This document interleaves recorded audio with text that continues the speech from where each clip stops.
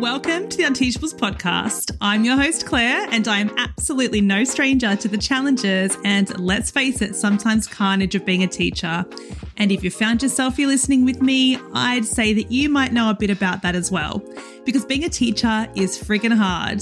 And this podcast is dedicated to making you feel a hell of a lot less alone, whilst giving you the knowledge, support, and strategies that you need to not just survive the chaos of being a teacher, but truly thrive. Think about it as getting a weekly dose of relatable, actionable, and most importantly, enjoyable professional learning straight into your ears. So hit the subscribe button, download me for your commute, and let's get into it. Hello. Welcome to another week of the Unteachables podcast. If you haven't listened before, I'm Claire, and this podcast is just helping you out with something that you don't get enough help with, which is classroom management. And you've come in at a really good time because this is the last episode of 2023. Oh my gosh, I can't believe we're at the end of this year. And I'm sure that probably 95% of the conversations that are happening in schools right now as you're walking through the halls are just people saying to each other, how is it the end of the year? And we've got 3 days left, or however long you've got left.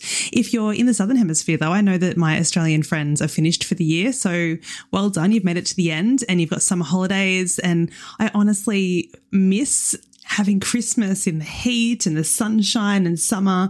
And my partner and I were talking about this yesterday because this is the last Christmas that we're having here in London before we move home. And we're talking about how the vibe is totally different. He's going to really miss it here in Europe and having winter. And this is what he associates with Christmas. Whereas I can't wait to get back for a Christmas. My brother bought like a slip and slide that the kids can use next Christmas. And, you know, just having that, it's just a totally different vibe, isn't it? Anyway, so the holidays are upon us, whether you've started them or you're nearly there. And by the way, if you're listening to this in the future, if you're listening to this in the middle of a term next year, just know that this is just as relevant. This stuff, it's crucial for us to be able to talk about this stuff and to know this stuff. I really wanted to give you a little bit of a reminder as the holidays are approaching. And if you're listening to my podcast right now, I can pretty much guarantee it's because just like most teachers, you're dealing with challenging behaviours. And if you're dealing with challenging behaviours at this time of the year, you're probably exhausted. So I just really wanted to talk today about compassion fatigue, burnout, and all of the things that are really common in teaching that we don't get taught about before we enter the profession. And it's something that hadn't really clicked with me, to be honest with you, until I was talking to my school psychotherapist after a really challenging week one day. And I thought I was just really burnt out. I felt numb. I was getting frustrated. I was short-tempered. I'd walk in the door, and I'm a bit of an introvert anyway. So when I do get home from school, I tend to walk through the door, and I used to anyway. I can't anymore because I'm a mother, but I used to walk in the door and I used to have to say to my partner, like, he knew I'm going to go into the bedroom for an undetermined amount of time, as long as I need to get over the fact that, you know, I just need time, however long I need for that day. It could be half an hour, it could be an hour, whatever I needed.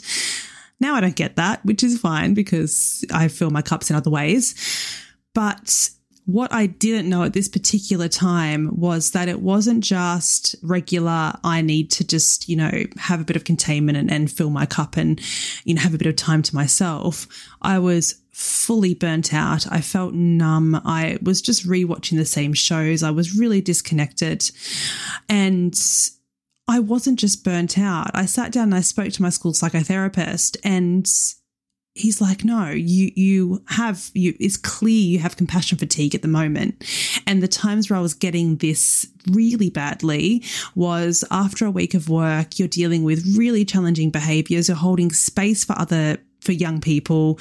You're holding space for other people in general, and they come with their big feelings and they, you know, disclose things to you, or they're using the relationship to be able to feel safe or whatever it might be with the young people that you're working with.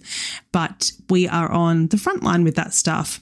If students have a disorganized attachment, that, manifests in really challenging behaviors. And again, as teachers in the classroom, in front of them, we're holding space for that. We are absorbing that.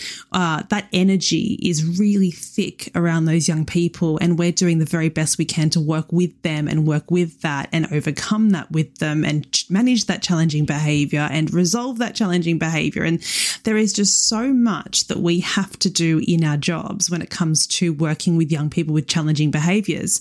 So here I was thinking I was just burnt out. I was just tired and I was overworked. And by the way, the symptoms of burnout and compassion fatigue can be really similar. But burnout, if we think about burnout, usually stems from having too much work or too many responsibilities. Whereas compassion fatigue, it comes from us having to support other people.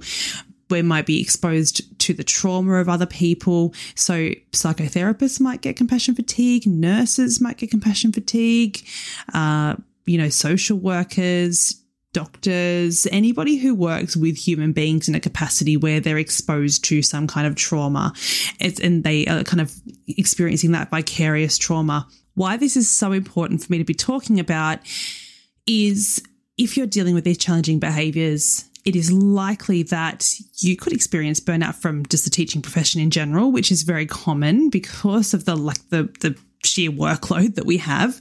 But then you pair that with compassion fatigue, with the behaviours that we're being presented with the students who are talking to us about the things they've experienced in their life. All of those extra elements, it's kind of like a perfect storm where we're dealing with burnout. We're also dealing with people on that level. And when it comes to managing challenging behaviors, we can only do that. So it's like a double-edged sword, because we can only manage challenging behaviors if we are okay ourselves, because so much of our classroom management is reliant upon our own regulation and our own emotional capacity to hold space for these young people, to be able to regulate, to be able to go in calm, to be able to set the energy of the room, the tone of the room. We can't do that if we are not okay ourselves. And that's why I wanted to talk about it today, because all of the things that we need to do in our jobs, we can't do unless we're okay. And so this is a huge reminder that rest is productive, especially in teaching, especially in a job that requires so much of you. We need to remind ourselves this every single time we have a break, every single weekend. It's so easy for us to go, nah, there's too much to do. There's such a high expectation of what I need to do. I'm telling you now, when I hit my very lowest in teaching, I'm talking like quitting kind of lowest, I was so worried about having every single thing in my lesson sorted, every single lesson, all of the resources perfect, everything on point, all of the little things that I needed to get done. Like, I wouldn't go into a lesson without every single resource being like the highest quality it could possibly be. And I think I was so worried, because that's the one thing in the lesson that you can really control, like the delivery, like what you actually do, what you put out there. And even at that time, I understood that the link between teaching and learning and the lesson and all the things that we do, the link between that and challenging behaviours and the things that we see manifesting, there's an inextricable link there as well. So I was doing everything I possibly could to manage the challenging behaviours in my class. And I was going fine at it back then, at the time. It wasn't bad at all. But what was happening was I was putting so much work into the back end of my lessons and preparation and planning and all the rest of it that I wasn't actually taking care of myself, and I wasn't being able to rest, and I was spending so much time on that stuff that by the time I went into the week, I had nothing left in the tank, and then I was pouring from an empty cup, and I was getting, again, all of those things things that we see when we're burnt out or have compassion fatigue. I was getting frustrated. I felt hopeless. I had no energy. I was messed up, really. I just didn't have anything left when I went into that classroom. So no matter how amazing my lessons were, no matter how on point things were, if I was irritable, if I didn't have the capacity, if I was disconnected, I wasn't going to be able to classroom manage in the way that was effective. So I definitely saw that in the lessons that I had, and little by little things decided to kind of slip because I wasn't okay myself. So it's really important for us to be thinking, what do we really need to do right now, because everything, if we put everything on a to-do list, there are so many things that look like they're really, really important. And like that lesson, like all the lessons that I was planning, to me, that was so crucial because that's the thing that I could control in the lesson to support me with the classroom management.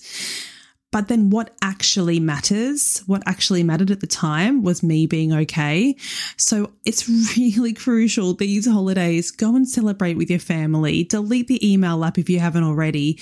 There are urgent things that need to get done, but make sure they're actually urgent. Be really reflective on what those urgent things are. Most things can wait. You could honestly work all holidays and still not feel prepared, still not feel over it.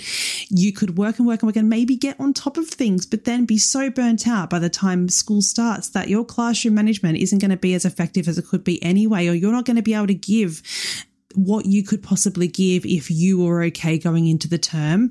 And I think that the system and the schools and everything have a lot of things to be accountable for when it comes to staff well-being. Of course they do, but there comes a point as well where we need to put the boundaries in place for ourselves and be really reflective on what we need to do and say no, like I need to be able to take care of myself first and foremost, and my self outside of school matters so much. And this has never been more important to me than now, being a mum of a young baby. I say young baby, but she's nearly a toddler. She feels like a young baby when she's still not sleeping through the night. It's never felt more important to me now, and I've never understood this more than this year, having a baby and having to go back to a senior leadership role full time and do all of the things. So I guess that's why I wanted to make sure I brought this to light today on the podcast before we go into the holiday season. Whatever you're doing to celebrate, I just really want you to know that it's okay to take a break. It's okay to fill our cups. Not only is it okay, but it's bloody crucial, because the efficacy of our classroom management and of us as teachers is so reliant on the health and the wellness of our real life self, of ourself outside of the classroom, of outside of our schools. So as you head into the holidays, I really want you to think to yourself, instead of all the things that you have to do before you go back to school in a physical sense, like, oh, I've got this marking to do, or I've got, this deadline when I get back, or I really want to redesign this program, and all the things that you could possibly be thinking going into the holidays. Because I remember that feeling in my gut, especially as a mainstream teacher, having like 200 English papers to mark and like a box of paper that you just had to get through, and the anxiety that you felt, at the end of the holidays when you hadn't done that. So instead of thinking about all of those things, I used to smash that in 2 days at the start. So of course there are things that you do need to do and that will lighten the load when you go back. I'm not saying that at all, because often when I talk about like well-being and the break and not doing work and all that kind of stuff and holding boundaries, the response is, yes, but I need to do X, Y, and Z. I'm just saying that you need to be choosy about the things that really do matter. And I'm telling you that nothing matters more than you being able to go into work in the new year, having the capacity to classroom manage in the best way that you can.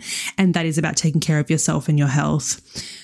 Okay, on that same wavelength, I'm going to be taking 2 weeks off the Unteachables podcast until the new year, so the 9th of Jan, because to be very honest with you, my own nervous system is in absolute tethers after 2023.